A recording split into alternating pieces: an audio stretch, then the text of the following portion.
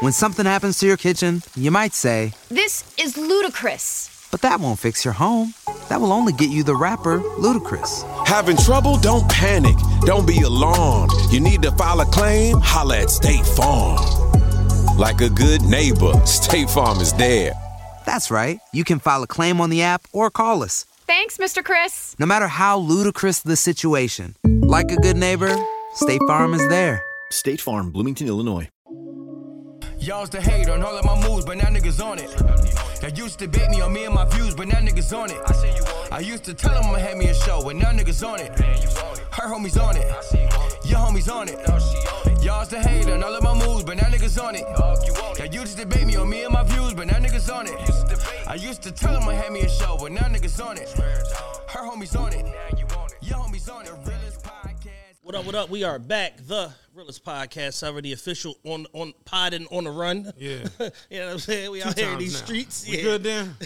All right, we good now. Out here in these streets, you know what I'm saying? Getting to it, man. Recording these podcasts for y'all. Shout out to everybody that's listening. We just wrapped up the month of January. Had a huge content month. Shout out to all of the recent shows that we did as far as like, interviews, topical stuff. Y'all can find everything on Revolt Podcast Network. Search for the Realest Podcast ever. Listen.revolt.tv. And then also on our YouTube channel. Go to YouTube, search TRPE or youtube.com/@TRPE. If you're watching this video on the tube, make sure you like this video, share it, and subscribe to the channel. On the tube? The tube is never that funny, yo. It's one of the things. On the tube? You got 400,000 views on the tube. That's Kevin in the background, Kevin Hart Jr. On the tube, like that shit is never not funny, dog. That nigga was amazed. He said, "Y'all did that on the tube."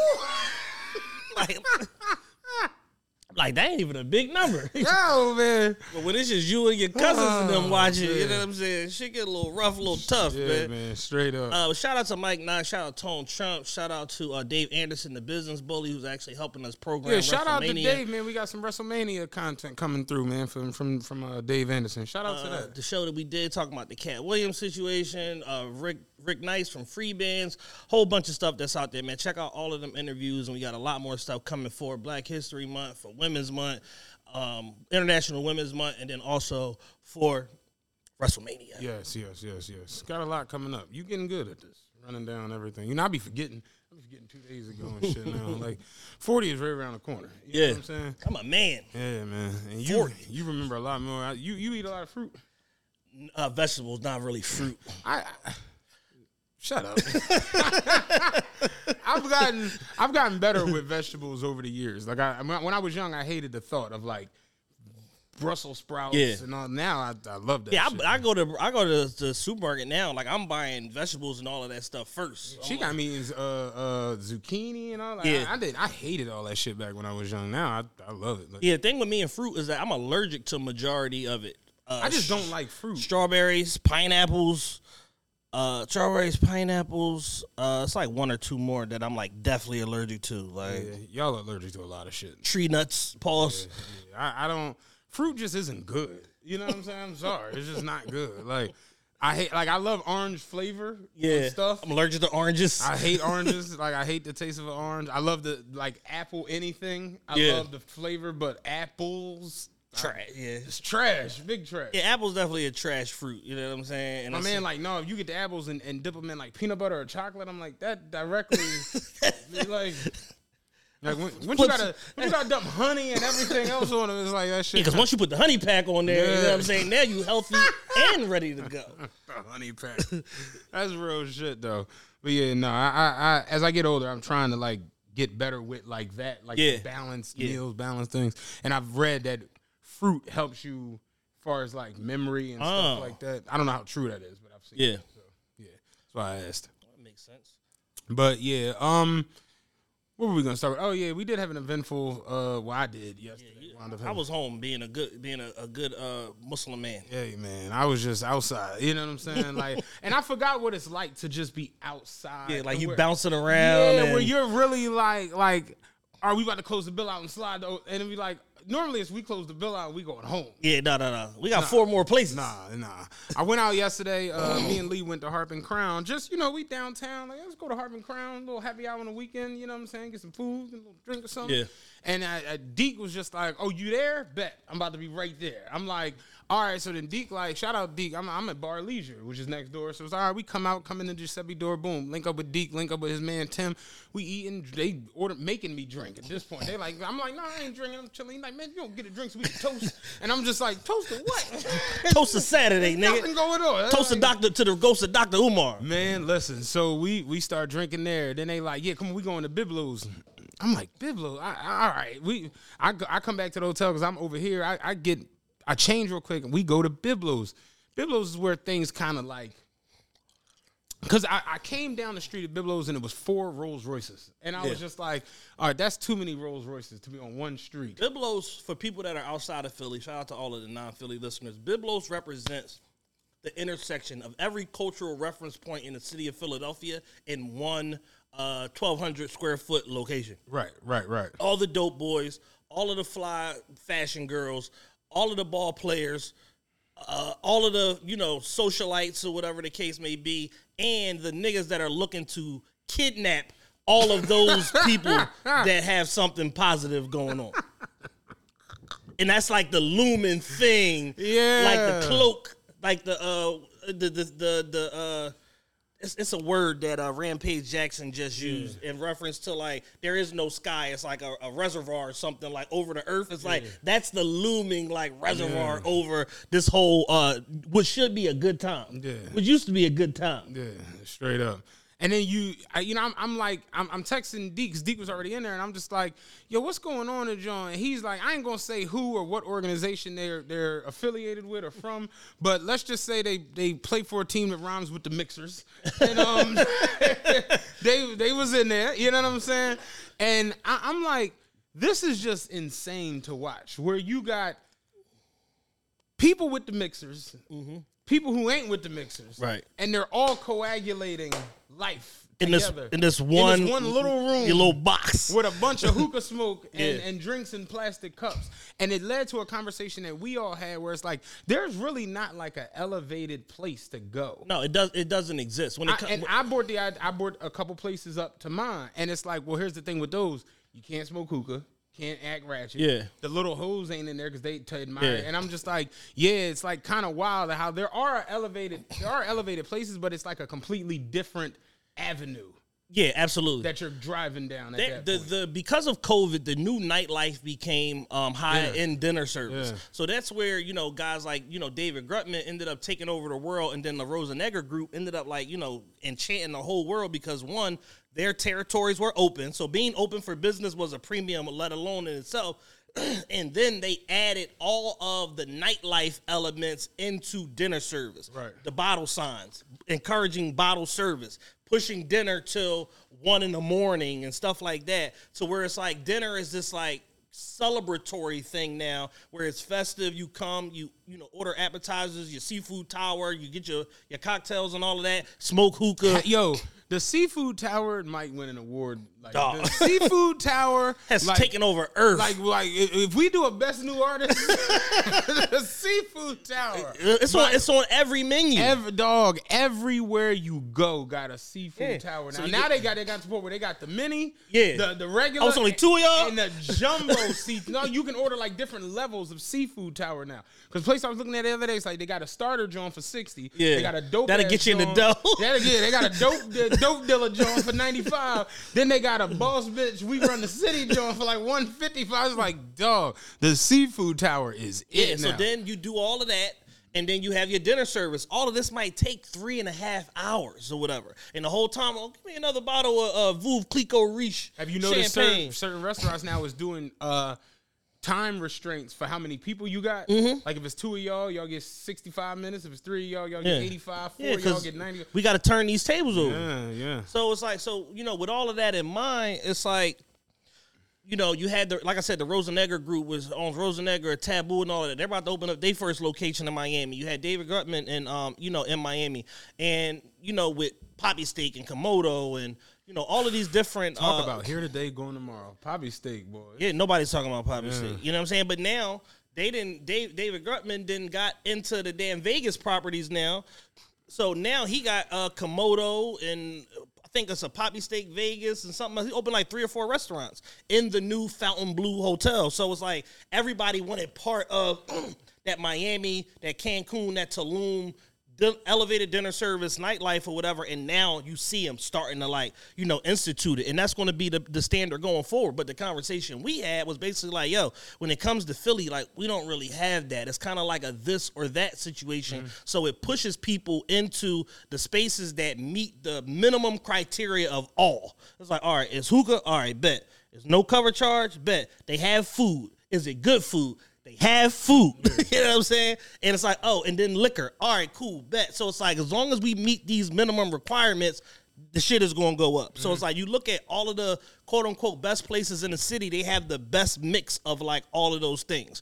But they aren't necessarily the newest. They aren't the most luxurious or spacious place or whatever the case may be. And or safest. And then don't let their Rittenhouse or their head house district address trick you into thinking that this is something other than what it is, which is a tobacco hut where motherfuckers that make $60 million a year and niggas that tie people's daughters up all coagulate under like one thing because they all are programmed to know this is the popping spot. Right.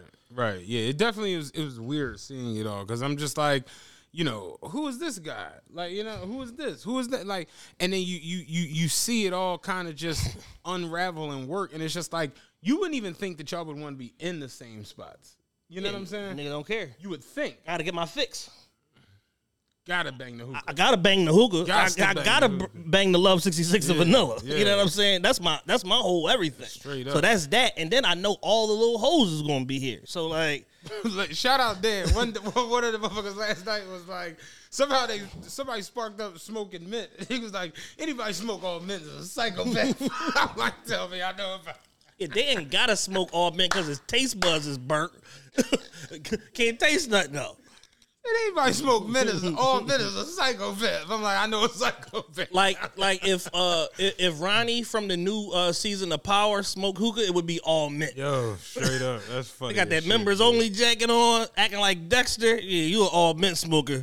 And then so we left from Biblos, and I'm with Deke, and Deke is really, I thought he was just the mayor of Dell's Grill. No, Meek is the mayor of every. Deke is the mayor of every place he goes. Yeah, he has a residency. I mean, like every owner, they all know him, and like red carpet rollout. Yeah, you know what I'm saying. When I got the bill, I said, "What's the cover?" Deke like, I don't know. I never paid cover. I couldn't tell you. You know what I'm saying. When we left from there, we came back down for the W. It was our homie Kayola. It was her birthday, so everybody linked up here afterwards. I'm staying at the W. And that will, everybody knows about my issues with the W. Yeah. So whatever, we booked the room. Boy, like he hits us like, yeah, have y'all stayed? Whatever. We explained what happened last time. He like, oh man, listen, none of that no more. We got whole new management, new ambassador. Everything's changed. We got a new valet staff because we was having so many issues with him. Boom, boom, boom. So he like, all right, cool. Come down. We so like shell shocked. We like, let's just park on the street. Like I ain't parking with the valet. Let's just park on the street. Can't be trifling with this. Yeah, can't be dealing with these motherfuckers. But then I see the valet staff. I'm like, oh, it's all white people. I'm like, and I hate to be that guy, but I'm just like, all right, cool. You know what I'm saying? At least my car gonna be here. So whatever, we come in, that was when we checked in or whatever. But, later on in the day, whatever, everybody, we make our way back here. Me, Deke, Lee, we all come back here. We link up with everybody. And last night, we don't need to get into that. It got crazy last night. Last night was fun. You know what I'm saying? It was fun. Everybody made it home safe. I'll say that.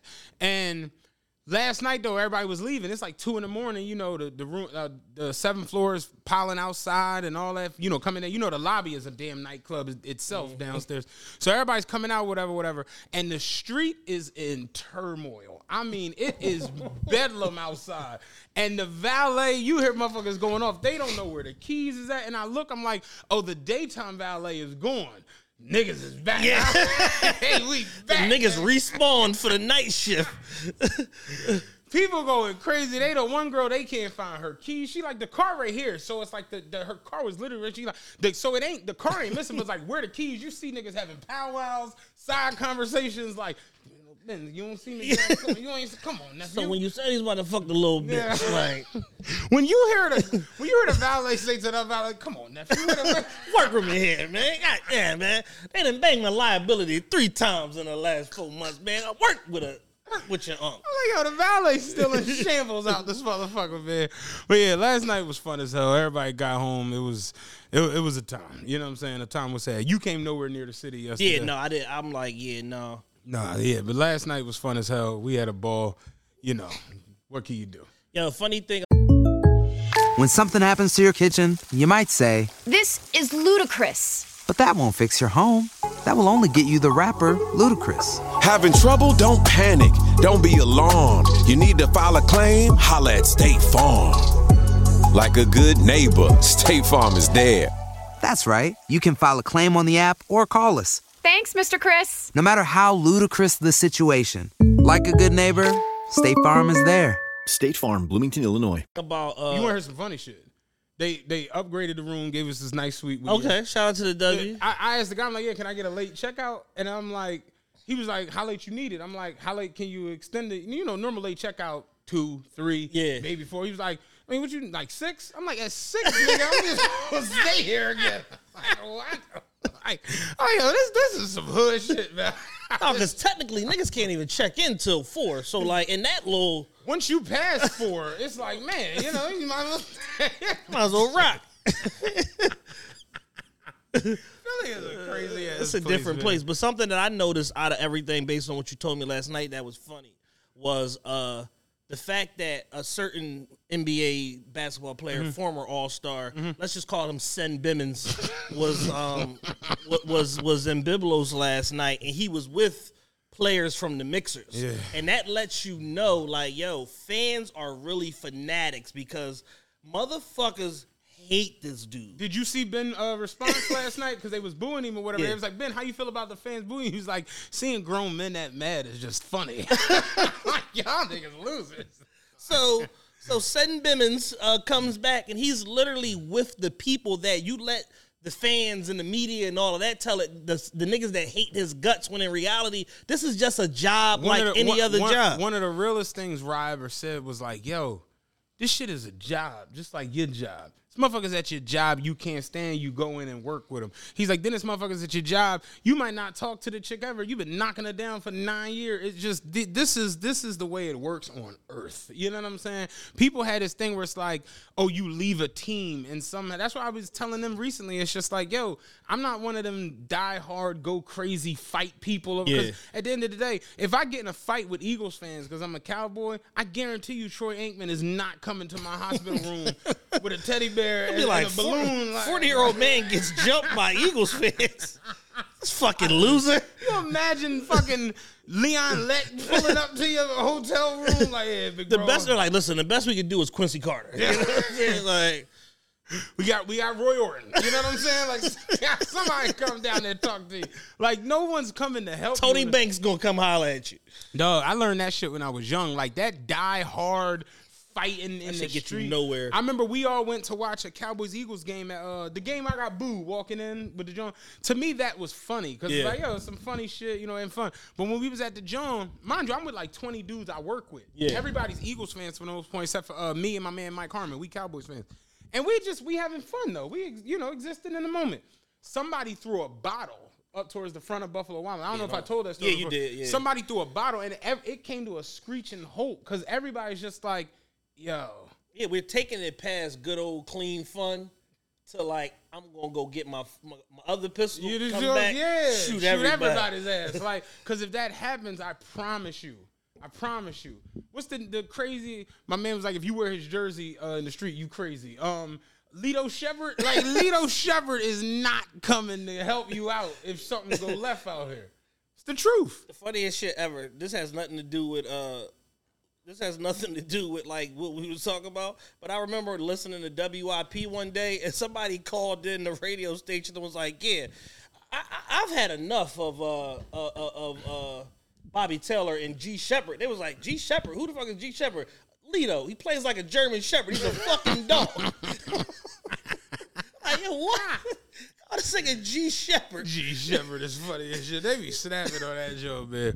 But yeah, all in all, though, last night was fun. It was interesting. You know, like I said, it's rare that I get to where I'm going from place to place. Yeah. Dro hit me. Dro was like, "Oh, big nigga outside." He was like, "Yeah, nigga." He's like, "What do you say? Next time I come out, who go with me?" Then my man T hit me. Was like, "Oh, I didn't know you was moving around like this tonight. I'd have left my wife and came to the house." Here rubbing her toes and shit. Silly as shit. But no, we had a good ass time though, man, last night. Shout out to everybody who was there. You know what I'm saying? Yeah. It was a ball. Before I left out and came down over the last 2 days, something I got into that I thought was like absolutely phenomenal. You know how you got down bad with Chad? Yeah. This is up great with Matt. You know what I'm saying? Netflix has released a documentary called The Greatest Night in Pop. I watched it. Did you watch it? Yes, I watched it. The Bruh, night it dropped, I watched it twice, back to back. Anybody that knows me knows We Are the World is like one of my favorite songs ever. I've loved that song since the 80s. And seeing it, it's like, you know everything now, you see everything in real time. Like yes. You see behind the scenes before you see the actual scene. Yeah, you see the studio vlog. You see him shooting the music you video. See somebody's Instagram story and just there are so many stories in We Are the World that we just never really knew. Yeah. You know what I'm saying? Starting at the top, Waylon Jennings is listed on the song, but he's not in none of the actual videos or in the video for the fucking song. Yeah. And you just like, why wasn't Waylon Jennings, why is he listed? But then you see this country nigga was like, I'm not singing this Swahili shit. Deuces, nigga. I'm out of here. Stevie said, yeah, maybe we should do a few lines in Swahili. Mike was looking at him like, are you deaf too, motherfucker? Like, what are you talking about? They said, well, here's the problem, Stevie. I don't know if anyone's told you. They don't speak Swahili in Rwanda. Like, so there's that. Like, I don't know how we supposed to get over that part, Jack. Like, yo, they started arguing over the shit. Huey Lewis was like, Ray Charles said, ring the bell, Quincy, ring the bell. He said, Ray Charles like, I gotta go to the bathroom. And I'm sitting there to myself, I'm like, I know it's fucked up, but I'm like, yeah, Ray, like, I'm going to the bathroom. Who got a spoon? And then the funniest part about him saying I had to go to the bathroom. Stevie Wonder took him to the bathroom. Yeah, said, give me a hand, I'll take you, follow me. Evidence is mounting against your ass, Stevie. You know what I'm saying? In one of the parts of the documentary, somebody calls like, "Yo, Steve A," and he turned around and looked dead at him. I was like, "Stevie can see, dog." Because if you couldn't see and somebody called you, you would turn around like Steve A, like that. Right. Stevie's like, "Steve A, what up, nigga?" He turned and looked dead. Like, what up, Nick? Straight up. Yeah, Stevie can see, man. But it's so many storylines that went on in the making of it, just from the jump. We all knew Quincy Jones was the person, but then you understand Geldof is the one who put it all together. You know what I'm saying? And shout out to him, and shout out to the arranger. I think his name was because when I really thought about it, I'm like, damn, he might be the greatest arranger in the history of fucking music, because it's like the greatest arranged song like ever. Kenny Cragen. Like, he enlisted the whole thing and then Geldof together, and they literally did the arrangement for all the vocal parts. I always said James Brown and Prince should have been on that song. Yeah, especially Prince. I would have, personally, I would have liked to see Luther Vandross on there. Luther, to me, was already established enough. He already had Never Too Much. He already had Bad Boy Having a Party. He wasn't Luther just yet. And Whitney was like, it was like a year before Whitney really hit. Right. But I always would have liked to see their voices in the song. Yeah. But James Brown and Prince, and it always blew me, like, how the fuck are James Brown and Prince not on this song? And then you really get an understanding of it in this documentary. Like, oh, y'all really hated each other. James Brown just got high and went to the run. Like, James Brown, I'm at the club right now. Where Ow. Poor Booty said, he said James Brown was the king of being black. He's like, he said anything and we loved it. James Brown got on the mic, popcorn, chicken, hot sauce. You like, yes, James. Yes, James. He said, I heard a song from James Brown once. He said, I don't want nobody, give me nothing. You open up the door, a nigga go get it himself. He said, yes, James. Yes, James. He said, what the fuck kind of lyric is that? But yes, James. But James Brown, just didn't show the fuck up because for whatever reason he was on. Prince, and y'all know I love Prince. Prince was on some hoe ass shit. Prince was on his. Who all gonna be there? Listen. That nigga over there. I'm hearing rumors. They invited Sheila E. Sheila E. was there. And Sheila E., they like, yo, we got Prince on the solo. Like, what's going on? And they like, Sheila, can you call Prince? They showed Prince on the phone. I'm like, I know Prince, like, that bitch ass nigga there. His bitch ass brother's there too? Nah, I ain't He got them diamond socks on. Fuck that nigga. I ain't fucking with that. And Sheila E. is telling them, like, I knew Prince wasn't coming because it was just too many people there. And I'm like, too many people is like, them bitch ass niggas still there? Like, Prince was not fucking with it. At all. So Quincy is like, yo, the way they designed it, and again, this is why Ken Krogan and Geldorf get all the credit in the world. He said that they laid all the names out in a fan and basically was like, his voice is going to sound great coming behind her. She's going to sound good coming behind him. And these are the biggest artists in music at the time. Yeah. Willie Nelson, Kenny Rogers, Bruce Springsteen, Kenny Loggins, Mike Jackson, Bob Dylan, Tina Turner, Bob Dylan, Hall & Oates, Huey Lewis. I mean, you name them. When you look at not even the soloists, just the people who were doing the chorus, like the hook, Bette Midler, Smokey Robinson, the Pointer Sisters, the Jackson 5, minus Jermaine, because Jermaine won't fuck with them niggas, but all the Jacksons minus Jermaine, LaToya, Dan Aykroyd was in the crowd out of all people. Like it was, they were loaded out that joint. And so the way it all went down was they basically were like, Prince was going to come after Mike to show, even though they got this whole little thing going on, this is bigger than that. And Lionel Richie was like, yo, don't let them fool you. The rivalry was real. Yeah. You know what I'm saying? And Prince, Prince is on some whole shit. They said, Prince, you got to come and do this. Prince said, all right, I want to play the guitar. I'll do a guitar solo. I'll do a guitar solo. And they like, bro, this ain't that. Like, this ain't no instruments. Like, Stevie's not playing the keyboard. Bob Dylan's not playing a harmonica. Nobody's playing anything. Ray Charles isn't even playing the piano. We're all in the same room singing. Prince said, well, I'll come play guitar in a separate room. Quincy, like, what the fuck, Prince? This is for Africa. This is a big deal. This is for relief. Prince said, well, it sounds like y'all need to make y'all need to make it happen. Y'all need to move some mountains. Get me a room down there to play guitar. Quincy, like, you know what? Fuck it. Prince ain't on the fucking song. And it's so funny to me looking at that video that always goes viral of Mike Jackson looking at Huey Lewis, Cyndi Lauper, and Kim Carnes like they don't know what the fuck they doing. It's because Huey Lewis wasn't supposed to have a solo. Right. They literally was like, who's going to sing Prince's part? They gave it to Huey. You can literally see Mike Jackson tell Huey, this is the line, sing it like this. And Huey's trying to figure it out. And for what it's worth, me personally, that video always goes viral of Mike like looking at like, what the fuck are y'all doing? Yeah. But in reality, when Huey Lewis, Cyndi Lauper, and Kim Carnes, when they got it right, their bridge is low-key the best part of that fucking song. Because Mike sings and then Huey comes in right after him and then Cyndi Lauper and Kim Carnes.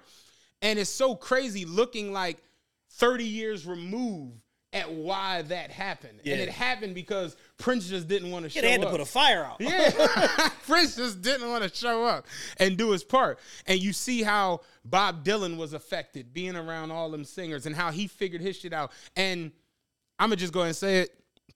My dad, he's one of the biggest Bruce Springsteen fans on the planet. Boss. And I say it all the time. When Rick Ross first came out and he was calling himself the boss, my dad was like, who is this clown calling himself the boss? That ain't the boss. It's Bruce Springsteen. You see just how good Bruce Springsteen really was in that shit. Where he did that ad-lib shit with Stevie Wonder on the fly. No practice, I'll knock that shit out right now. Come on. Just screaming. Bruce was getting it. Bruce was phenomenal, dog.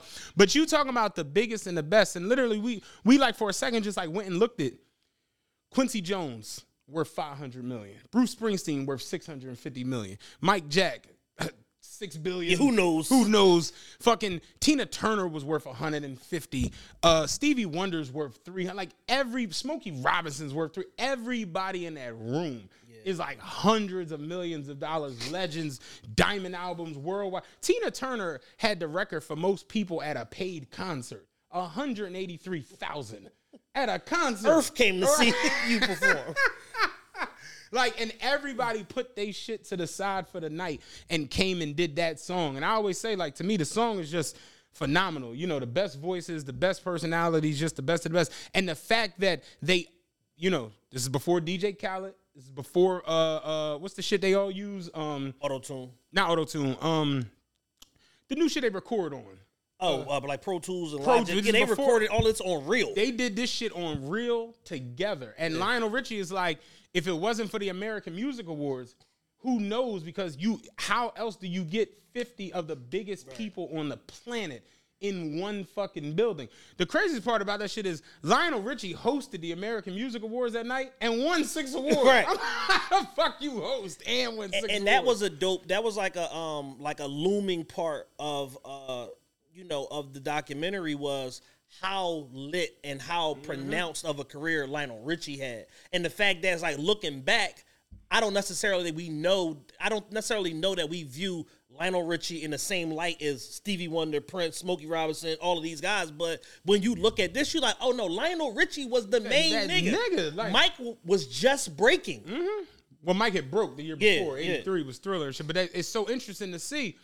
Lionel Richie and Mike wrote We Are the World. Yeah. And he was like, we were supposed to be writing it with Stevie, but he was like, Stevie just wasn't answering the phone. So he's like, we finally figured it out and got the words down for what it was going to be. Stevie walks in the studio, was like, oh man, let's get to it. And they're like, nigga, we done. Yeah, and he's just like, finished. oh shit, all right. Well, I fucked up, huh? Yeah, I done fucked up. Orgy ran a little too long, players. My bad. And it's so interesting because Mike knew he wasn't nominated for nothing at the AMAs because Thriller was the year before. Yeah. 84, 85 was Purple Rain. So he like, well, I don't fuck with that bitch ass nigga. So he getting awards. I ain't fucking with that. I'm going to just hang back. I'm going to just hang back and go to the studio. I'm going to tighten this up. You know what I'm saying? So Mike went to the studio and Mike did and they got all the cameramen, all of the fucking visual, the audio dudes. And he's like, we're setting up and putting up lights and shit. And Mike just goes in the studio and just, and he lays it the fuck down, and they just like, Mike apologized. He's like, I'm sorry, I was just messing. They like, nah, nigga, that's it. And that what he did is the actual chorus that everybody sings on top of and shit. But it's a phenomenal documentary. Yeah. It's all of that. That shit was great. And it kind of extrapolates how important that time of music was. That was the thing for me. That late 70s into the early 80s, mid 80s and all of that. And, you have the emergence of all of these superstars. And this is when music really became pop culture. Mm-hmm. Because before, you had certain acts here and there. Frankie Valli, Frank Sinatra, the Beatles, stuff like that. Roy Osborne, like Sammy that. Davis Jr., stuff like that. But then it's like, yo, you literally have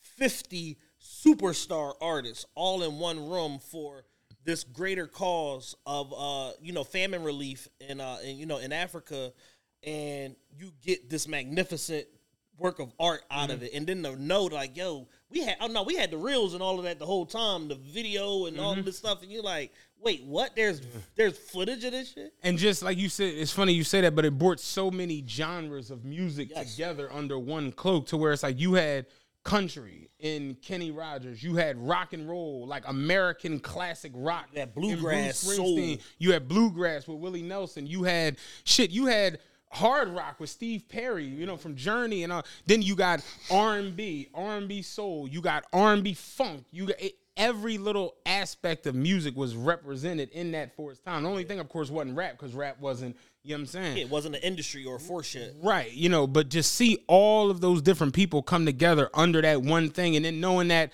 the song broke records. They printed up 1 million copies. They sold so fast they had to print up another 1 million that week. The song went on to sell 20 million records like within the next couple years. Right now it's at like 80 million sold. Like they said it's the 8th highest selling single of all time. That's crazy. Yeah, and to think that like Mike and Lionel wrote that and they knocked that shit out in a day is like, damn. Yeah, these are two of the greatest and most important, artists, songwriters, vocal producers ever. Yeah, and everybody showed up after the awards. They like, we didn't start working on that song until 10:30 that night. Yeah, and literally they were done that shit by 8 in the morning.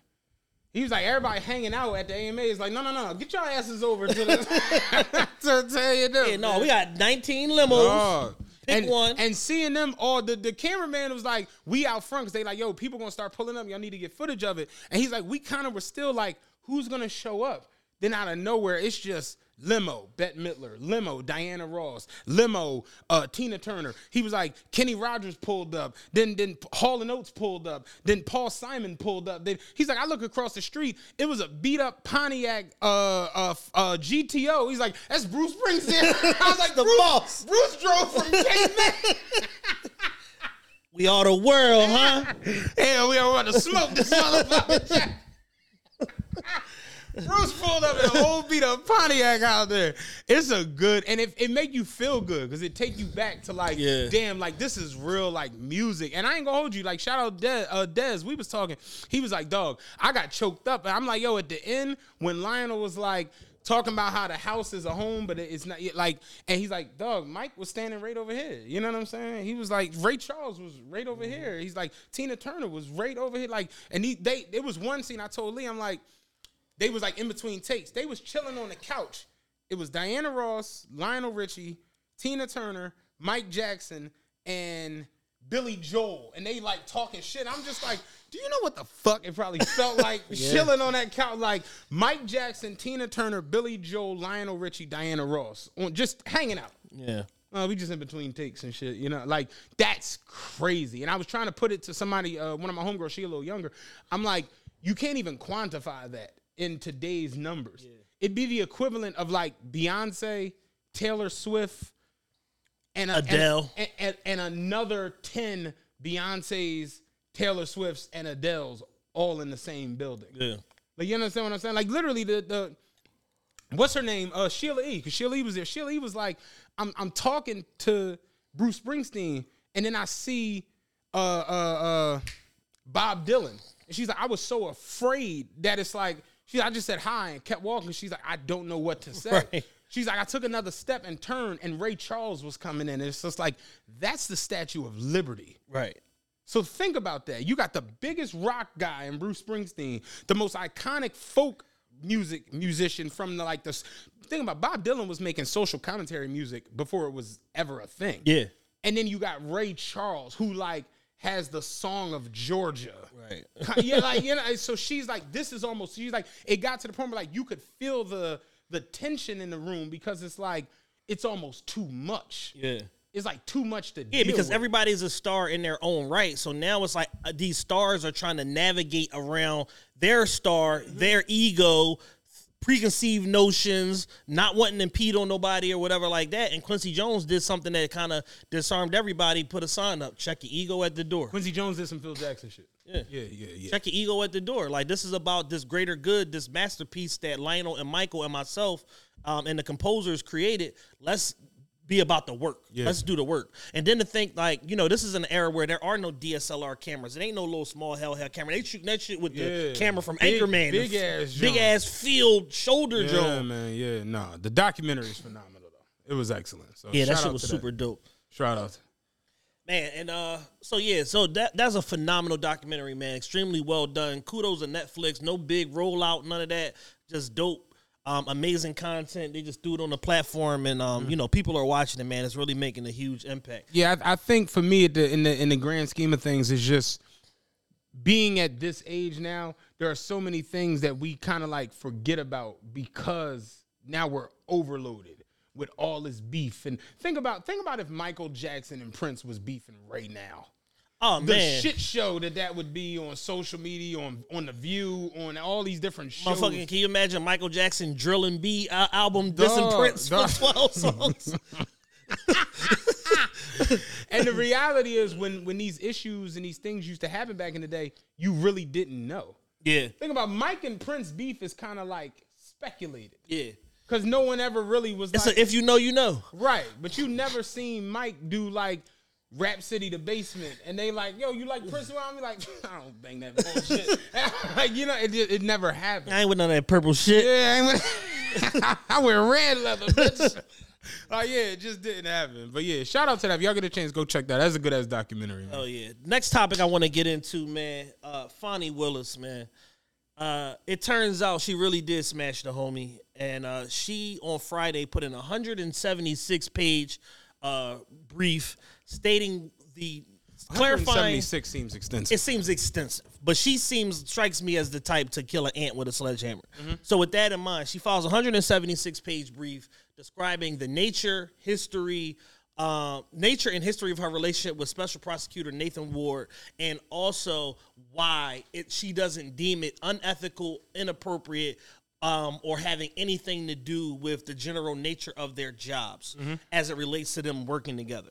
So when you dig into this story and then you realize like how all of this came about, you find out that he's going through a divorce. Okay. And through the divorce filings, I'm guessing the wife is probably citing infidelity, irreconcilable differences, marital deception, like all of this different stuff. And in that, she put financial disclosures in the divorce filing in order to substantiate her points, in order to try to make this thing move faster. So two of the things that they noticed was, one, the presence of multiple incidents of travel with Nathan Ward and Fani Willis together. They took a trip to Miami, they took a trip to San Francisco.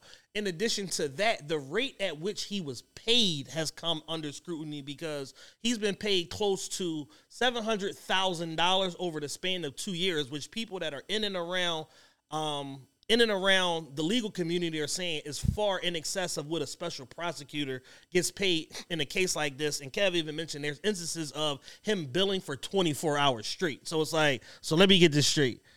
You didn't go to sleep. You didn't take lunch. You didn't eat a Reuben. You ain't do no push. You didn't go to the gym. Like, you didn't do nothing the whole time. You just worked on this case. I mean, that's what true hustlers do. You know what I'm saying? You know what I'm saying? LOC Twitter said when you wake up in the morning, nigga, you don't sleep. I ain't got to wake up because I didn't sleep. That's the difference man. between me and all of them. So here's the facts of the matter as it's been explained so far. So they have been involved since 2022 after he was hired as a contract attorney in November of 21 to work on the Trump voter fraud case and everything like that, even though he had no prior experience on this particular line of law. So that's the first red flag. Info was discovered during his divorce filings where his wife alleged everything like that.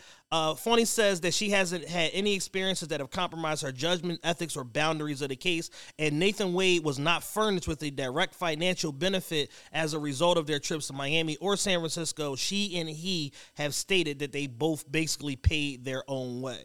So basically he was saying like, oh, well, even though I paid for both of us on my card, he paid me back or whatever. So based on the fact that he paid me back, it's not an improper benefit to him or whatever the case may be. I'm just trying to get my points. Yeah, I'm just, we were just flip-flopping on the platinum points or whatever the case may be.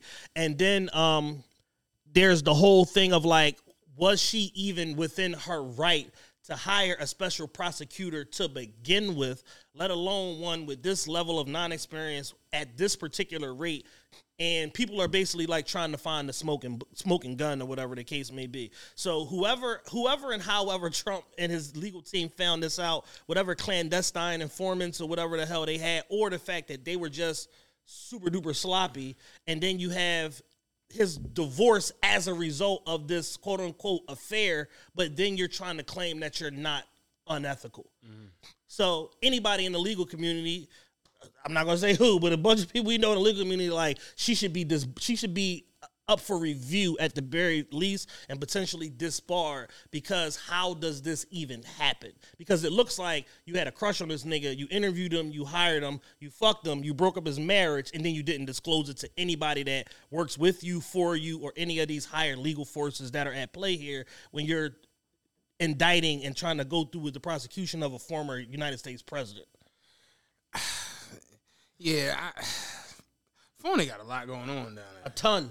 I think in the grand scheme of things, I don't want to necessarily use the term bit off more than she could chew, but that might be where we at. Yeah. You know what I mean? Like, Wyeth and Lucci, okay. It's one thing to go after rappers and drug dealers and niggas that break into houses.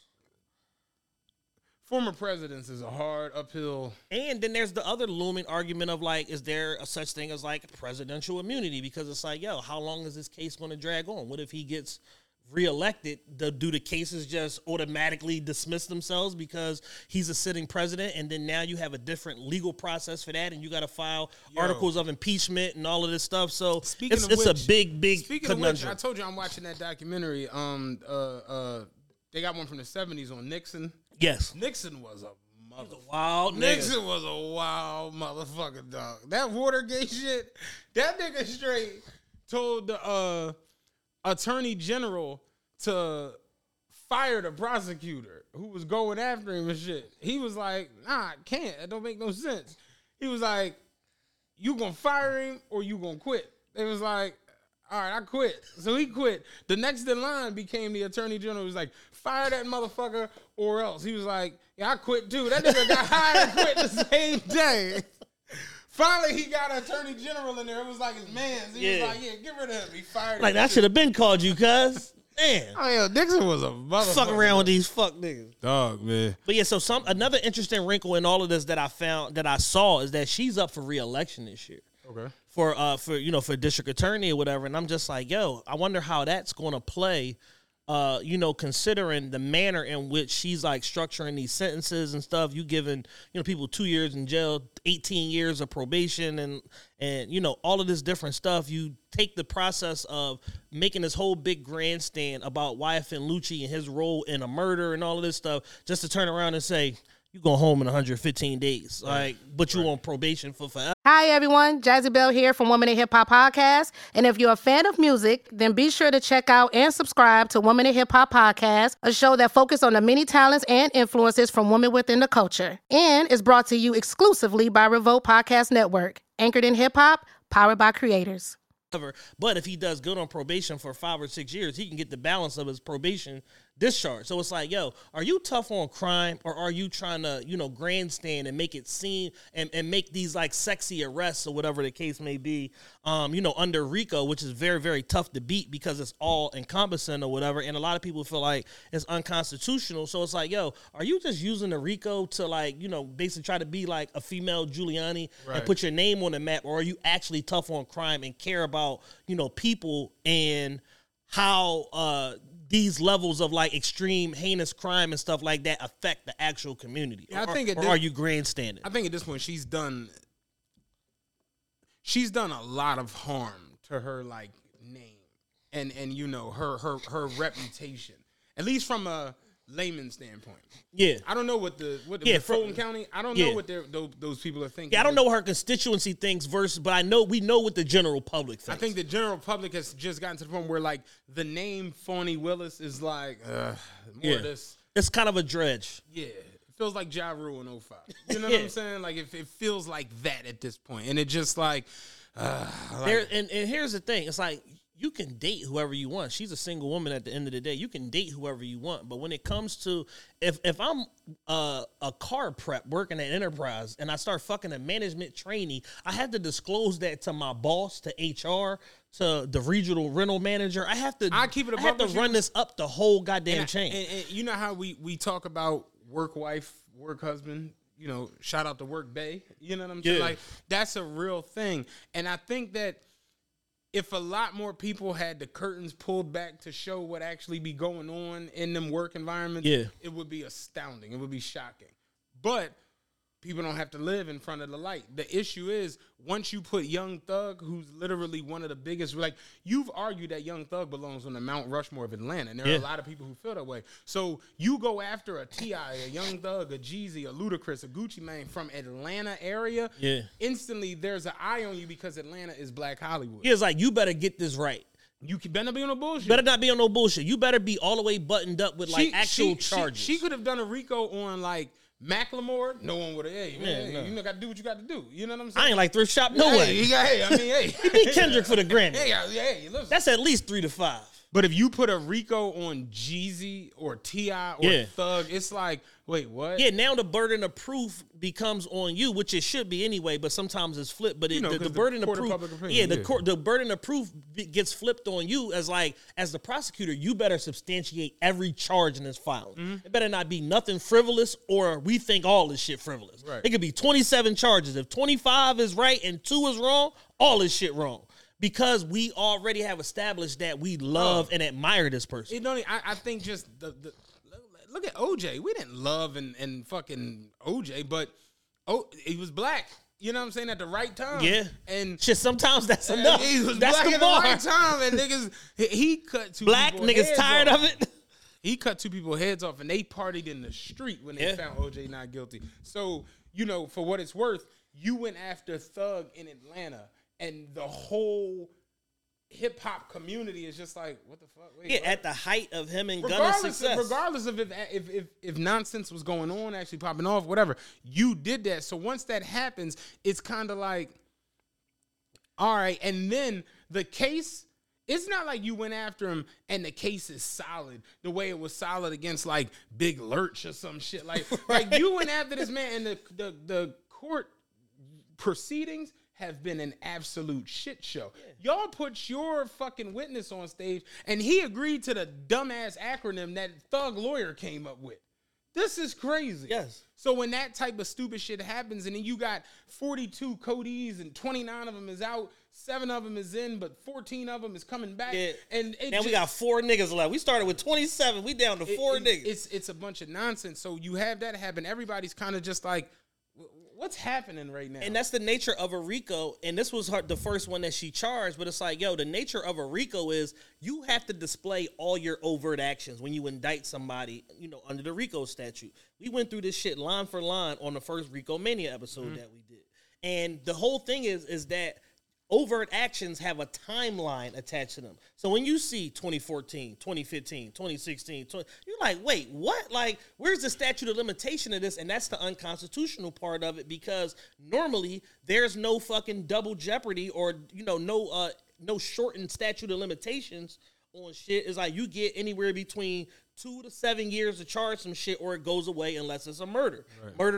Murder and rape, there's no statute of limitations. Anything else, cool. So it's like, we've adjudicated so much of this. Now you want to come back and say, no. I need to recharge them with conspiracy and with gang terrorism and all of that shit under the cloak of the fact that all of these overt actions took place in order to further a criminal conspiracy. Yeah, and to be fair, I think there are a lot of like societal issues that play in this case, in all of this, like not just that case, but just overall. At the end of the day, she is a black woman.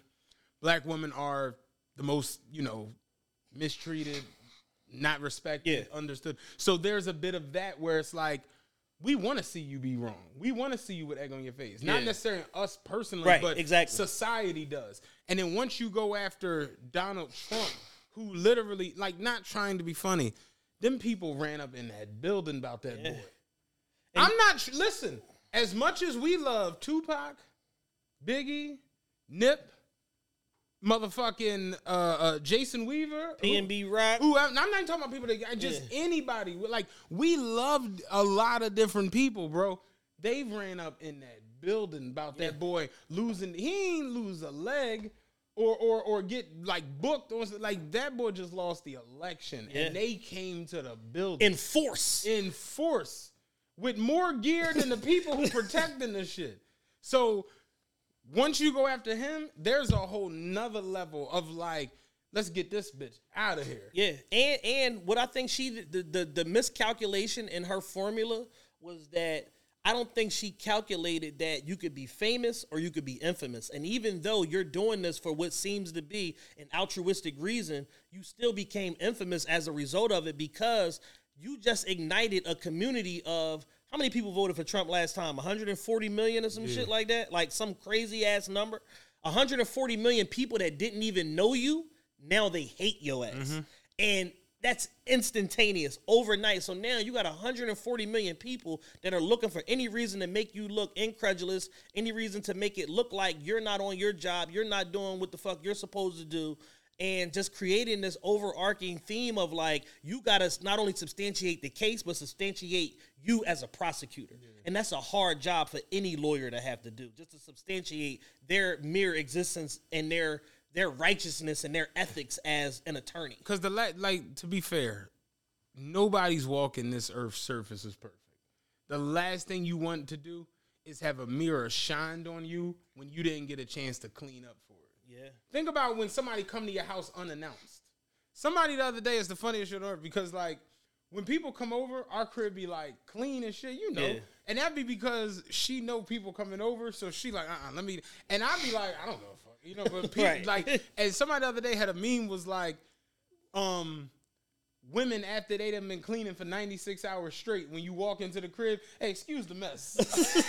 It's like, ain't no mess nowhere. But so the last thing you want to do is see people show up on your front step unannounced. Yeah. And be able to come inside of your motherfucking house and you didn't have a chance to put them clothes in that basket or wipe that mirror down. Yeah. And that's the reality. And it's like, she kind of got to a place of like, she didn't get a chance to put the clothes up, take the trash out, get the cat poop out the cat box, get spray that lemon pledge. Like none of that shit. Ain't get to bust down that pine salt. None of. So that's the last thing anybody wants is like, because you know when you know it's coming, you get it. Oh man, listen. Yeah.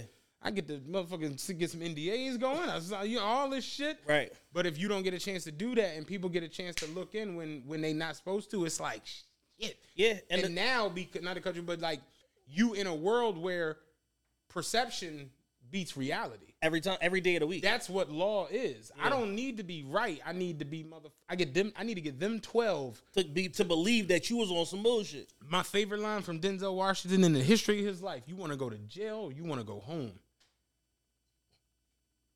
Give me 18 months, I give you a career." Yeah. SSI detective, nigga. This shit is real. It ain't about what you know. It's about what the fuck you can prove. You court 2 coming in. We hitting. Like, it is what it is. Yeah. Because 8 veteran cops standing around say he shot your ass and you hit him. Yep, 8 decorated officers. That's more than enough. So it ain't about what the fuck you know. It's about what you can prove. And because you exist in that world, the more and more you peel the layer back of an onion and there's a rotten part to it, it make the whole onion bad. And you just got to throw that shit out. That's what it is. In a world that exists now where you have 24-hour news cycles, social media, all of this stuff, all of these different web forums and stuff like Reddit and all of that to keep the conversations going, the worst thing that can happen to you is to get exposed. Yeah. To basically have somebody pull that motherfucking blanket off of your ass and you don't got nothing on up underneath that junk. Freezing in this. It's freezing in here. If Phony would have been better off, the minute that this man knew he was getting a divorce, she needed to get in front of this shit and say, I have a romantic, put that shit on the record somewhere. Because them having to excavate this and hiring probably a private eye to look into your ass, going through divorce records and all of this old shit, court filings and everything like that in order to piece this together, to hit you with like this bombshell, to shake you off your path of what you're trying to do in terms of like actual legal work. It's become a big ass distraction to the point where it's like, yo, we don't want you or him on the case. Right. The judge got until the 15th of February to decide how they want to carry about with this shit and, you know, to review the documentation and everything like that and give a ruling on it. She might get fucking kicked the fuck off the case. He might get kicked off the case. They might have to go for a bar review. We don't know. It depends on how deep the rabbit hole goes and what type of improprieties they find and stuff like that. And I would hate to be under that level of scrutiny. Yeah, me too. But, you know, it is what it is, man. Thug and 6. Yeah. You know with every development, it just looks... Thug and 6 and Trump and 5. Yeah, at this point. Like, they might, like I said, with Trump, they might just... This is just a blip on the radar. It might just go away. Trump really was president, dog. Yeah. I was watching that shit the other day. I'm just like, Trump really became president. Like, that's some crazy ass shit. Like, yeah, and I lied all the way up to that joint. You know what I'm saying? I lied to the White House. Yeah. I lied my way to the Oval Office, Jack. Yeah. Trump straight got to the White House and wasn't even staying in that joint.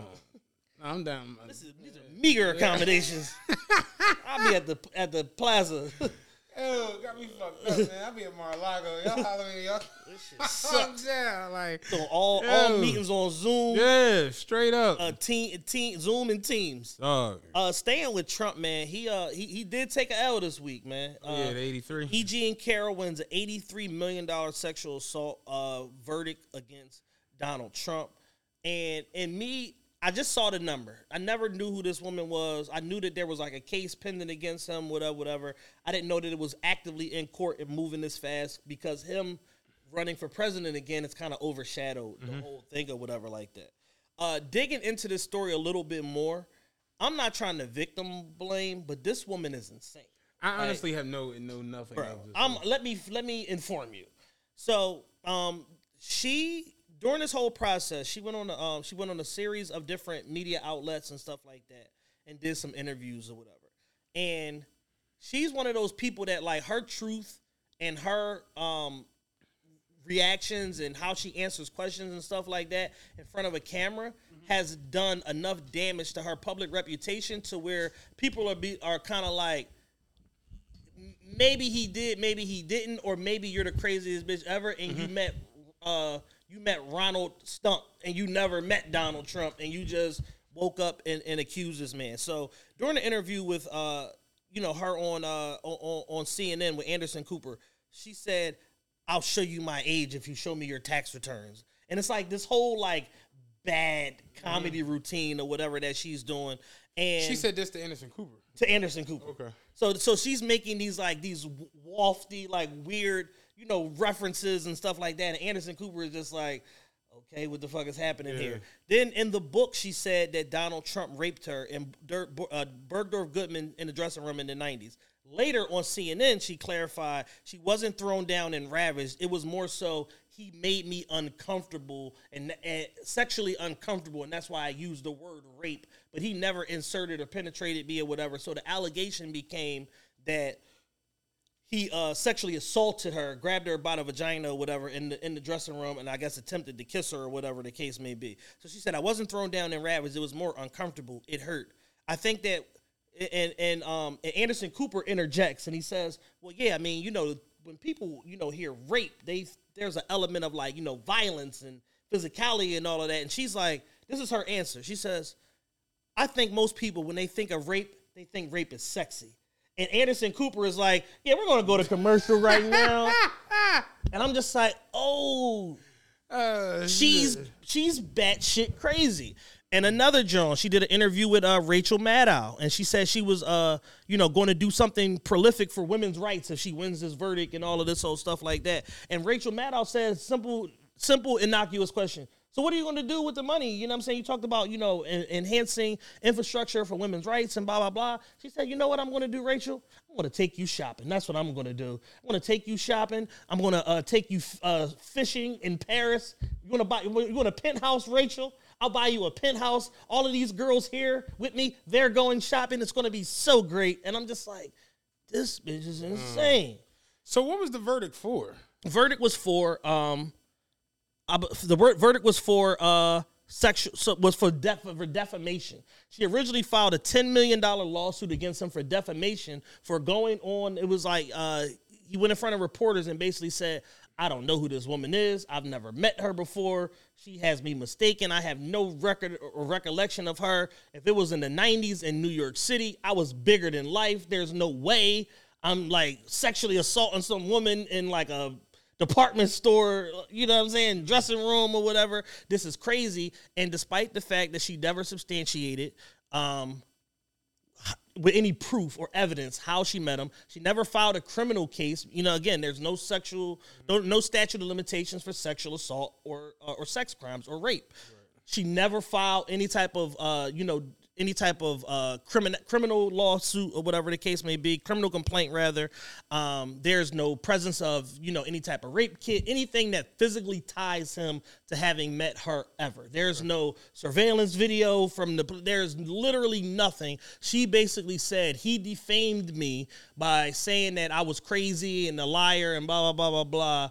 And to punish him, they gave her the $10 million judgment plus another $73 million in punitive damages, and that's how we get to this $83 million verdict. Like, so overall, the shit is just crazy. And I'm not saying that he did not do it, but what I am saying is that there was not enough evidence to substantiate this, and probably had she done a criminal complaint, which is why she didn't, it wouldn't have made it past preliminary. Because there's literally no tangible evidence that ties him to even knowing her, let alone substantiating that like this incident happened. So because the mainstream and the access media hates him so much, they just see the headline of Trump loses $83 million judgment and defamation case and blah, blah, blah. Meanwhile, him and his lawyers are already firing up the appeal which is, people are already saying this is probably going to get knocked down on appeal because it makes no sense. Yeah, a lot of times it happened. Them cases, somebody win a verdict for $200 million, then on appeal they got sent to 16.2. This is that's like, somebody was explaining to me the other day, like once you get the verdict, now you got to get it to like basically be like held up. Mm-hmm. So it's like a whole nother level. Yeah, they have to uphold the verdict. Yeah. So. And you have to figure out, like, where the hell is this money coming from? Is this like some, insurance policy? Are you suing Donald Trump, the person? Are you suing Donald Trump Industries, also his entities or whatever the case may be? Like, where's this money, essentially like expected to come from? And this is one of them things where it's like, it's probably going to go to appeal. It's going to go fast. And what's going to happen, I do not know. And again, I want to make the huge disclaimer. I'm not saying he did not do this. I'm saying that she didn't substantiate with any type of evidence, physical or other. It's just a recollection of this thing that happened, even though she's clearly presented herself in the media as a person that is not well. Yeah, we'll see what happens. What else, Pop? Oh, man, I think the biggest news of the past 48 hours was Joe Rogan getting a big bag. Once again, man, 3 years, allegedly $250 million from Spotify, and they have decertified the deal and made it non-exclusive. So before, for the last 3 years, Joe Rogan has been on Spotify exclusively with the Joe Rogan Experience, 4 days a week, video and audio. Spotify had all of the exclusive rights to that. There's plenty of Joe Rogan Experience YouTube channels and stuff that repurpose the content, put clips and stuff out like that. But as far as long form audio and video, it was exclusively housed on Spotify since I believe September of 2020. Right. I want to say was when the deal went through or whatever. And if you guys remember, upon the original announcement, his presence at Spotify made the stock price go up 33%. Right. So with that alone, they basically made that money back the first day, and that's how you saw over the span of that deal, it went from being reported as 3 years, $100 million to 3 years, 150 to 3 years, 200 to we don't know how much this deal paid or whatever the case may be. Right. But that deal has now essentially, basically like run its course effective this coming September. And now, he's re-signing with Spotify. But basically what this deal does is it gives them the exclusive right to sell advertisement against his podcast. And it gives them the ability to be able to take in ad revenue for any other shows that they have under their sole control, because they'll leverage the Joe Rogan Experience against these other shows and say, hey, if you want to buy 3 ads on Joe Rogan for $4.5 million or whatever, you got to spend another $500K on advertising on these other shows in order to add value or whatever, in order to make that deal go through, because they're the ones that's going to collect the money. So something that academics said is that Joe Rogan's doing about 11 million listeners per show on average. They're basically expecting that and projecting that with the non-exclusiveness now of it, with his podcast basically going from being on one channel to being everywhere, he may take those listeners up to probably 25 million or something like that per episode, which would then make his CPM rate that much higher. Right. And then now they'll be able to charge 2.5 times what they were already charging for the advertisement. So making the deal non-exclusive essentially pays for itself. Right. Yeah, we gotta get some of this money. Yes. Yeah, but what it is that you look at Call Her Daddy, you look at Joe Rogan Experience. They did the 10 biggest podcasts the other day. I sent it to you. Yes. The 10 biggest podcasts as far as earnings for 2023, and I'm like, ain't it like eerily non-dark on this joint? Like, this shit is crazy, man. People make the mistake of thinking that the stuff that they indulge in and listen to is what's like the most popping shit out there on a macro scale. And it's like, no, it's popping to a niche audience. Mm-hmm. It's popping to the people that subscribe to this, that watch this, whatever the case may be. And there's a lot of ebbs and flows. And the one thing that I've noticed, and the reason why Joe Rogan is number one, is because he doesn't ebb and flow the same way everybody else does. Mm-hmm. He has a baseline number, and they go up from there. They don't drop below that number. Ain't that crazy? So whether he's talking to, what's the black boy that he always talking to, the tech guy or whatever, that always come on and talk about, the phones and the new technology, Marquise Brownlee. Yeah. I couldn't think of the nigga. So it's like, so whether he's talking to Marquise Brownlee or Dave Chappelle or whoever, there's a baseline of people that watch this regardless, because we're here for Joe and whatever crazy convo he wants to have today. Right. And sometimes the convo was about tobacco farms, sometimes it's about aliens, sometimes it's about hitchhiking, Mount Everest. Like it just is what it is. And people are there for the experience and his POV, and they go on these journeys with him. Right. Whereas everybody else is really guest driven. Yeah. Whereas, like, with him, he's using his platform to blow people up. Right. I famously said it on this show before. There is no urban outlet that if I go on there tomorrow, I'm guaranteed any type of financial incentive or financial gain from going on there. Whether you go on the Breakfast Club, Drink Champs, Gillian Wallow, wherever you go, there's no guarantee that their audience will even watch it because they're like, who the fuck are these niggas? Yeah. Urban doesn't give you the benefit of the doubt like that I'm going to watch regardless because I fuck with the host. The Breakfast Club does decent numbers on lesser known guests, great numbers on more known guests, and then when they get the rare A-lister or whatever, or B-plus list person or whatever, they do huge numbers. Right. You know what I'm saying? But I've seen like Breakfast Club interviews I've seen Breakfast Club interviews where it was just like some random person that 49,000 views. Yeah, I've seen less than that. I've seen them in the single thousands. As opposed to, Soulja Boy on there that does, 5-6 million. You know what I mean? So even though the platform itself is big, essentially the artist is a lot of times bringing their viewership to the platform rather than the platform having a baseline of no matter what, 500,000 people watch this shit.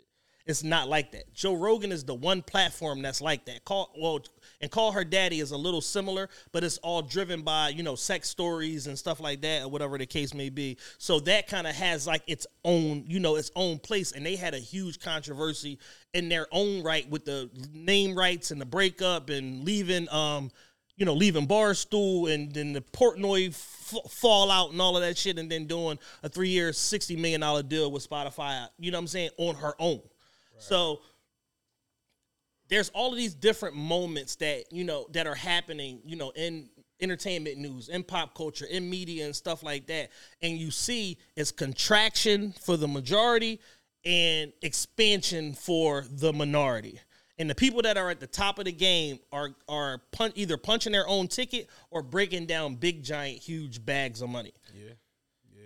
I think, at least from where we sit, you look at this shit and you just like, how did it get this far out for certain like realms of the genre? You know what I mean? Like, think about back in the day, like a $250 million deal was some shit that wasn't even fathomable for the biggest athlete on the planet. Yeah. Now we're like the biggest podcaster just took. We talked about it the other day on Patreon. Shaq deal with the Lakers was 7 years of $120. That's 7 years of service. Seriously. Joe getting double that for less than half, for 42% of the service. So, how did we get to that point? And are we tripping going the route that we're going as podcasters? You say we, you mean me and you, or the urban we? The urban we. Like absolutely. Fear of like just niggas are monetizing moments. You know what I'm saying? Monetizing moments as opposed to creating an ethic and building a fan base. A lot of creators are from the outside looking in, they're going about it the wrong way. Yeah, I feel that too. Because you're not creating a baseline for where you need to be. Mm-hmm. So it's like when Lil Durk shows up on your show, it goes through the roof, but because of that now, you can't even use your platform to interview, little man who's emerging out of your city and doing the whole, he's outgrown this lesser media circuit, but you can't even interview him because now he's still so regional. It's a no-go for your larger audience. Right. So they tune out. So it fucks up your ad rev and your CPM. You know what I'm saying? So It's like, but if you built your thing in a way where it's like you become a trusted voice like Joe, you can, or like even Andrew Schultz now, or Patrick Bet-David on Valuetainment. You can interview whoever, and then there's still value there for the audience because they trust you as the platform creator. You know what I'm saying? Yeah, I think when I look at urban podcasting especially, I think everybody kind of has like, it's almost like the fork in the road, but both the roads is fucked. Like, yo, we need a new fork. You know what I mean? Like, when I sat and looked at that list the other day, I'm like, these are podcasts that you never hear anything about from like the urban standpoint. Like, I've never just heard anybody just, oh, no, I was watching this episode of this or this and that. I know who they are because, you know, I like some of them. But to see these numbers and know where it's just like, God damn, man. Like, it's a lot to take in. Yeah, no, it definitely is. And, you know, Stephen A. Smith spoke about it. He basically said, like, hey, you know, this is a moment to rejoice, man. You know, as somebody that's in the media space, it's like, you know, I applaud, you know, Joe Rogan for cracking that bag and for breaking that barrier because it shows opportunity. I applaud Pat McAfee for doing the same thing. You got to invest in yourself and build up a media platform of being trusted. So it's like with Pat McAfee's show, they have a baseline of a number they do every single day. When they have Aaron Rodgers, it pops. You know, when they have whoever else on there, it pops a little bit more. You know what I'm saying? But they still have a baseline where it's like, yo, we don't go below 500,000 viewers, you know, per show. And unless you're creating that core following that's locked in with you, I think that you may be playing the media game the wrong way. You know what I'm saying? It's funny that you say about like the baseline. Did you see that that post that kept floating around about the game between LSU and South Carolina beat the game with the Celtics that night and the ratings and everybody's like, yeah, women's basketball is taking over. And it's just like, no. This is the most watched women's game of the year. Yeah. It's the number one ranked team versus the biggest female in NCAA sports. It's either her or Caitlin Clark. Yeah. So that's why this is such a highly viewed, because it's a highly anticipated game. Yeah. The Tuesday night game with the Celtics is just one of 9 other games with the NBA from, you know, a week's full of action. I'm like, to be frank, last week, Joel Embiid and fucking Nikola Jokic played each other here in Philly.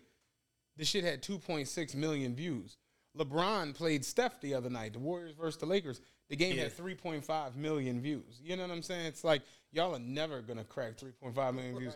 This is a regular season game. This ain't no finals game. This ain't like this. So it's like, yeah, your moment is going to go. But to compare your moment versus our everyday is just, and that's kind of what this podcasting thing has become. Yeah. Where we got moments going up against everyday hardcore 24/7 reality. Yeah. And it's like, give me a baseline of this as opposed to them too and few moments that do that. Oh, yeah, absolutely. That's not even close. You can't monetize nothing but consistency. Dog. I've said it time and time again on this show because it's real.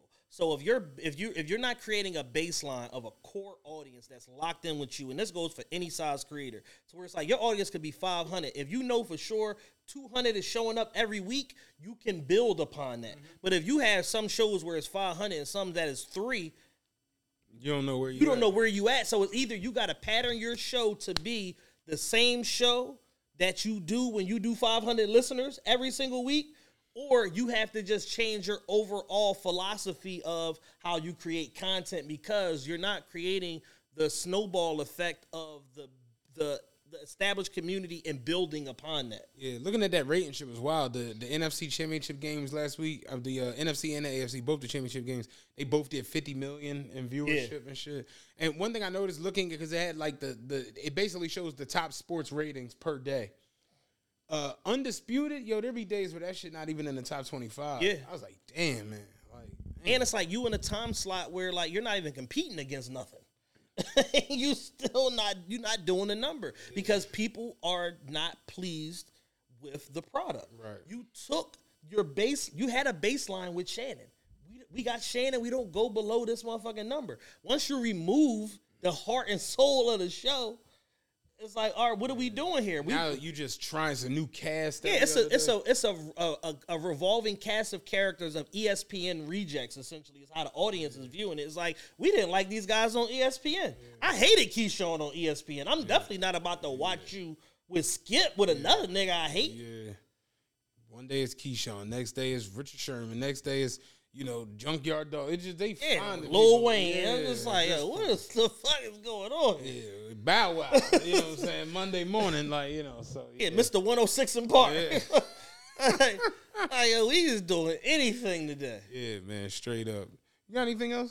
One last thing I want to throw in on this show, man. It's more of a concern than anything. They out here gentrifying the ball fade. They are calling the ball fade the Travis Kelce cut. Did you see this shit? No, I didn't. Dog, there was a story that basically hit the internet and spread like wildfire. I think it was maybe for one of these magazines, maybe like People or Variety or something, what their online arm or whatever. And they are now calling the ball fade with the dark hair on top the Travis Kelce. And barbers are reporting that white boys and Mexicans and whoever else got that little spiky hair are requesting the Travis Kelce cut in droves. And I'm not standing for this shit. Hell no, fuck no. Yeah, I don't get a cut. So. Boosie did not go on death row for all of them years for y'all to be calling the ball fade with a one blade against the grain, a goddamn Travis Kelce cut. Well, Boosie's cut is very, very... signature. Yeah, Boosie's cut is like, you can only achieve that from like a few people on the planet. It's like four, you got to go to 4 different corners of the earth to get a perfect Boosie fade. Yeah. But it's like, let's talk about some other legendary black fades, because it did not happen out of Westlake, Ohio. Nas, Drake for a number of years. I'll even give it the drippity drop from fucking Empire. Yaz the Greatest. Yaz had an epic fade with the parts and all that shit. I got an epic fade for you. Kenny Walker. Hell yeah. Kenny Scott Walker had a sick ass icy fade. Icy fade. His fade was nuts. Shit, D Brown. Yeah. Sean Kemp. Who else had a crazy ass fade back in the day? Yeah, Kid and Play. Shit. Yeah, I was right. It was people. Travis Kelce's barber reveals how to get his buzzy haircut, plus what Taylor Swift really thinks of the look. And it's just like, yo, y'all get on my motherfucking nerves, man. Yeah, yo, listen. We've been rooting for y'all. We've been on the team. Y'all getting on my motherfucking nerves, man. Y'all playing too many goddamn games, man. Ain't no Kelce fade, dog. We not doing that. I'm going to go there and I'm going to say this, and they're probably going to tell me I'm hating. You know what I'm saying? Oh, wow. Best white man fade just came up on the joint. Gordon Hayward. Oh, hell yeah. Gordon Hayward had a slick-ass fade for a little bit. Yeah, with the mousse. At the top, yeah. With the strawberry blonde. Yeah, dog. Yeah, they got GQ got the 20 best fades in history. Number 1 is... Oh, it starts at the other end, okay. David Beckham, Adam Levine, Jimmy Butler. Okay. Cameron Dallas, I don't know who that is. Cristiano Ronaldo, Gordon Hayward. Ronaldo does have an icy fade. Brad Pitt, Justin Timberlake, Nick Young. This is a white man's... What's his name? No, I'm saying this is a white man's list. Oh, white man's list. Ryan Reynolds. Oh, Ryan Reynolds. Sergio Ramos, Zayn Malik, and that was the end of it. So it's the best 12. Oh, best 12. Fades of all time, yeah. Where the hell is Nas at? This is just a white man. Oh, just straight white man. No, I'm just saying the whoever put this list together is not in tune with Boosie and everything else. Yeah, look at this haircut. Yeah. Like, come on, man. Niggas everywhere have been getting this cut for 40 years. Fuck Travis Kelce, nigga. Bubba Sparks. Dog, this is the Bubba Sparks. That's the Bubba Sparks, nigga. Bubba Sparks deserves some of that motherfucking credit. Hell yeah. He looked like Bubba Sparks. Literally. Bubba Sparks. I've been traveling for some time. Yeah, so the barber said just a simple number 3 on the top, bald on the sides. Barbers do this cut all day, every day for the past 100 years. Just shows how big of an icon Killer Trav is. With my fishing pole and my bottle of wine. Yeah, that's the Bubba Sparks, man. Reagan adds that the Travis Kelce cut has gotten a stamp of approval from Swift, who has accompanied Kelce at his hair cutting sessions multiple times, one of which was captured on the camera by the Karma singer with her signature filter and later shared to Instagram. I'm gonna go there and I'm gonna say this, and we can clip this up, whatever. In the last 8 weeks, right? Mm-hmm.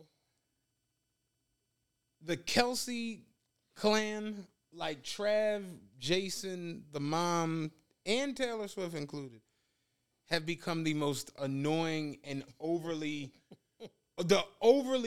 pressed on you aspect of modern professional sports.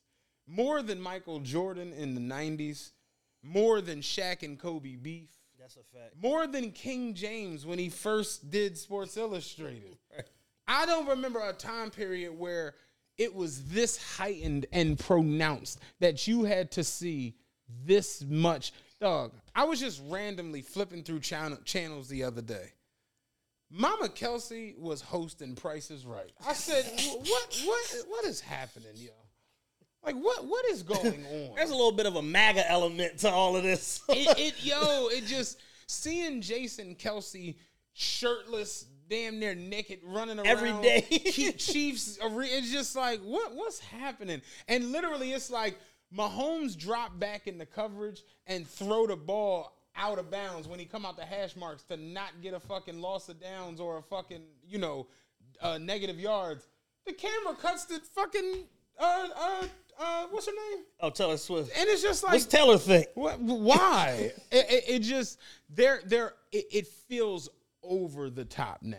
Yeah. You know what I'm saying? It is. Like, it feels like, true story, dog. And you remember when Ann Iverson was like, the queen mother of the First Union Center. Shit, I remember when she braided a nigga hair on the side. It didn't feel like that.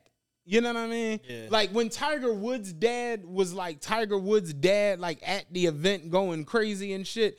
It still didn't. Even Serena and Venus pop. It didn't feel like because this. You know what it is? Those are moments.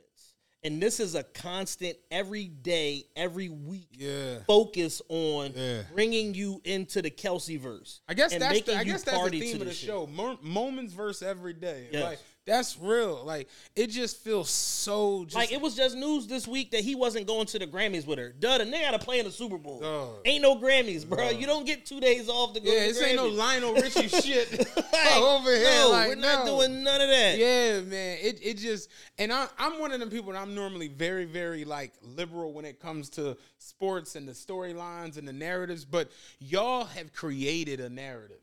Y'all have created a storyline that no one asked for. Yeah. No one wanted this. You understand? They saw it made money. They said, we going full out. Like no one cared about this. Like, no one wanted to see this. Like, to be fair, like, it's more of a storyline to see if Patrick Mahomes can get another one, if Andy Reid can get another one. You know, this Taylor Swift, Travis, it's become like, yo, what we always say, take us out the group chat. Like, I don't give a fuck. We was talking about the day.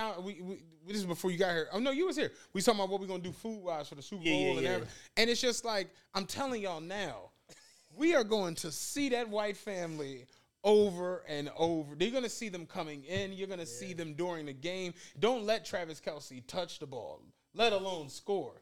If he touched the ball, like if he handed the ball to the ref, let's see what Taylor thought about when he handed that to the ref. Like, I'm telling you, dog, they're going to, and that right there is making me do some shit that I never thought I would do in my life. I am rooting for the San Francisco 40 fucking Niners. Do you understand? Yeah. Do you understand? My dad, I'm gonna get my going dad. Against the family, dog. I'm telling you, dog. I'm about to buy a motherfucking Ronnie Lott jersey. Seriously, dog. One of them Roger Craig throwbacks, because I've had and I never get like that. Yeah. I never get like that. Because, you want to do it for your tribe. You want to. Absolutely. You want to be successful. I personally would like to see your pop get to have his Drake in a purple suit moment at the award show. It'd be hilarious to see, because I know how your pop get. It'd be funny as fuck. Yeah. Your brothers, my family, like, you want to do it for your tribe so that they can just live and express. What Pusha T say? My mama like to gamble. She got to gamble every day. You want to do it for that. But here's the thing. If they start following Pusha T mama around the casino with a camera, like, why are y'all showing us this shit? She just in here. I don't want to see this. Mama Kelsey just be up there eating fucking chili, corn dogs. Mind her fucking business. Why do we gotta keep seeing these barbecue people? brisket, pulled pork corn dog? You know they ain't eating nothing fly. Chili dogs and shit, just regular everyday All shit. trailer park food. No. And now that the Travis, what's her name? I can't think of her name. Taylor Swift. Now that the Taylor Swift shit has swooped in, it's become like, oh my. Yeah, it's overbearing. It's probably the word to describe it. It's They very showed overbearing. the team was taking the field while Taylor Swift was walking in. The opposing team. This is when they played it was either the Bengals or one of them. The opposing team was coming down the tunnel, but she was walking into the joint. They had the camera on her. Fuck these Yeah, niggas. fuck these niggas. You know what I'm saying? That's just the motherfucking franchise is worth $3.9 billion. Fuck them. Taylor Swift walking in. Like, yo, at the football game that's about to be played. I've had enough, dog. Please, let me out.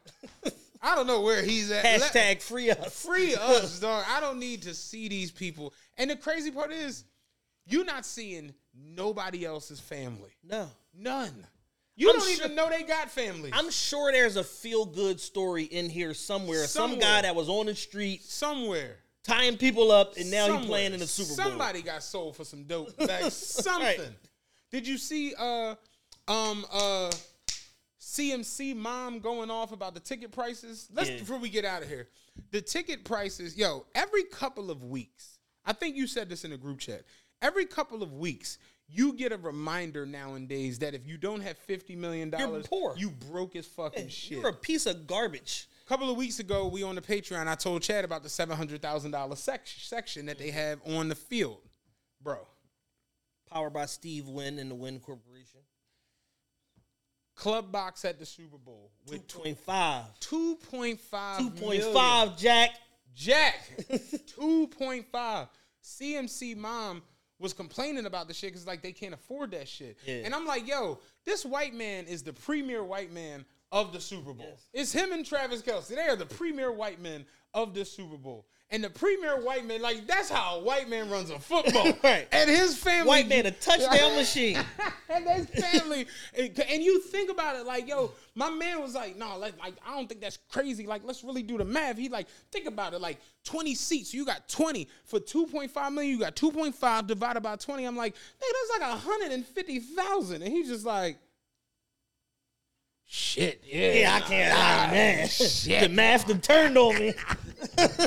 The math done felt my ass. Like, nigga, what? I'm like, are you high? The god of numerology has failed me again. Like, yeah, dog, you can't justify that shit. It's ridiculous. It's one day. 2.5 million divided by 20 is 125,000. I'm like, yeah, dog, you talking about over 6 figures. You can't eat enough. You can't eat enough chicken tenders. Ain't enough sliders in this joint to justify this shit.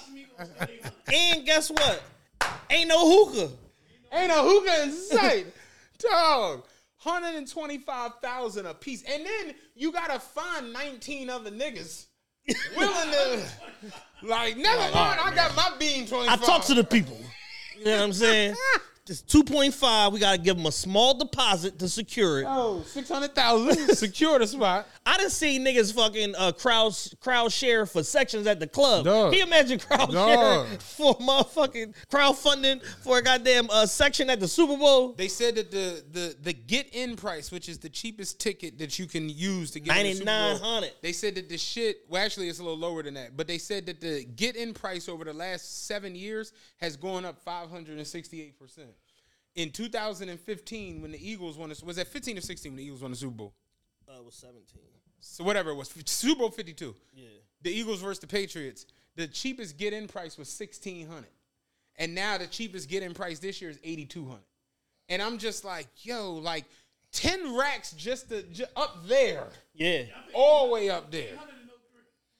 That's crazy. All the way up there. And that goes to a larger... No. When you get up there, you keep going up there. Yeah. No. All the way up Take there. the one elevator, that's going to peak out on the 13th floor. floor. Get on another Yeah, no, then you got to walk down the hall and then get on the other elevator. And that elevator closed like this because it's a freight. And that elevator going to take you to the motherfucking little metal ladder. You got to climb up. That elevator you got to pull with the straps. The loft elevator. Y'all got to... You shitting me? $8,200. $8,200 just to get in the building. There's. We talked about this. This has been a theme for the last year and a half. There's too much of a premium on live entertainment. No, far too much. And it's like, yo, when you can make a direct correlation between society and then these fucking events and shit. You got the Super Bowl went up 568% since Super Bowl 52. You can't show me an industry where the salary went up 568%. It doesn't exist. Well, shit. There isn't one industry you can show me that we've had industries disappear. My homie said it the other day. There is no crypto. There is no NFT. My homie the other day was like, do you remember when you used to get like your cost of living raise at work and you felt it? Yeah. I'm like, bro, do you remember? I remember like 2011, 2012. You got your cost, and your cost of living don't be much. It'd be like 2%. 3%. Yeah, 2 to 3%. You get it though, and you like, oh shit, my check got extra $70. And it's not much, but you see it and you felt it. You get your cost of living now, and your check every week go from $10.42 to $10.19. You're like, how the fuck? Damn. Yeah, no, because they just took more tax. No, because if we put more taxes on that, like that shit is crazy, dog. Like, yeah, that shit is wild. Yeah, man, that shit is wild. It's bad out here. But all in all, it's got me rooting for the 49ers because I'm sick of this shit. I got nothing else to say about the goings on. Free us from the minstrel show that is the Kelsey. What's her name? Taylor Swift. I can't think. They getting as bad as Krishan and Blueface. At least that's how they really act. You know what I'm saying? Y'all front. Yeah, y'all full of shit. You know what I'm saying? This ain't normal, man. It's not. When I saw that thing the other day for CMC Family, his mom going off about this, I'm just like, yeah, $2.5 million to go to a game is nuts. It's insane. Like, that's $2.5 million can buy you, like, beachside residences. Dude, like, I'm not... In mad places. In mad locations. Pick your destination. Mad locations. No business manager would be like, yeah, fuck it, do it. Yeah, that's what we on. I like that idea. That's a great idea. I like that. We're going to be able to recoup 38% of this on your taxes. Like when you put it in the perspective of just, like, things on Earth, like... What can be done with $2.5 million? Yeah. Not $2.5. I'm talking about $2.5 million. Yeah. You can legitimately, like, $2.5 million, you can go to a small high school. Like, because I graduated from a small high school with a small graduating class. You can go to a small high school and say, I'm going to pay college tuition for all the college attendees for this fucking graduating class. Right. If you got a small enough 20, 40, 50 people, you could think about it. What's college tuition nowadays? I think on average, like somewhere between 50 to 70,000 for the whole time. Yeah. Yeah. So it's like you go to in-state school, stuff like you that. You can go like say straight and say, yeah, I'm going to $2.5 million. I'm going to send 35 kids to school for free. Yeah. You can do some Robert Smith shit. Not for that grand of a deal where he paid for the whole college, but like $2.5 million, you can pay for a bunch of children to go to school. Yeah. To say, 2.5 for the Niners versus the Chiefs one day is nuts. I know one thing. I paid a 2.5. I'm there all day. Oh, pre-gaming, post-gaming. I'm putting the lines down on the field.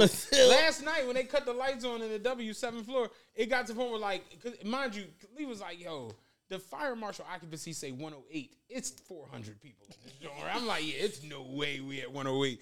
But then finally the lights came on and motherfuckers still weren't moving. The white guy came out and you could see him trying to figure. He was standing there like this. He like strategizes. He came over and said, we thank you for coming out tonight, folks. But I'm like, yeah, you trying to figure out. Let me get my rap together. Let me get my spiel for these niggas. Like, man. 2.5 million. You guys, I'm here till y'all kick me out, Jack. All day and night. And I'm taking these bottles home, everything. All day and night. All day and night. We got nothing else, man. Hope y'all enjoyed the show. We love y'all. We appreciate y'all. We're going to try to get another big show out this week, man. We still got a lot more entertainment news topics and stuff to talk about. If you're not on the Patreon, get on the Patreon, patreon.com/officialtrpe. If you're on YouTube watching this, we appreciate you. If you haven't liked the video, like the video now. Share this content and subscribe to the channel, TRPE. We out. Peace. When something happens to your kitchen, you might say, This is ludicrous. but that won't fix your home. That will only get you the rapper, Ludacris. Having trouble? Don't panic. Don't be alarmed. You need to file a claim? Holla at State Farm. Like a good neighbor, State Farm is there. That's right. You can file a claim on the app or call us. Thanks, Mr. Chris. No matter how ludicrous the situation, like a good neighbor, State Farm is there. State Farm, Bloomington, Illinois.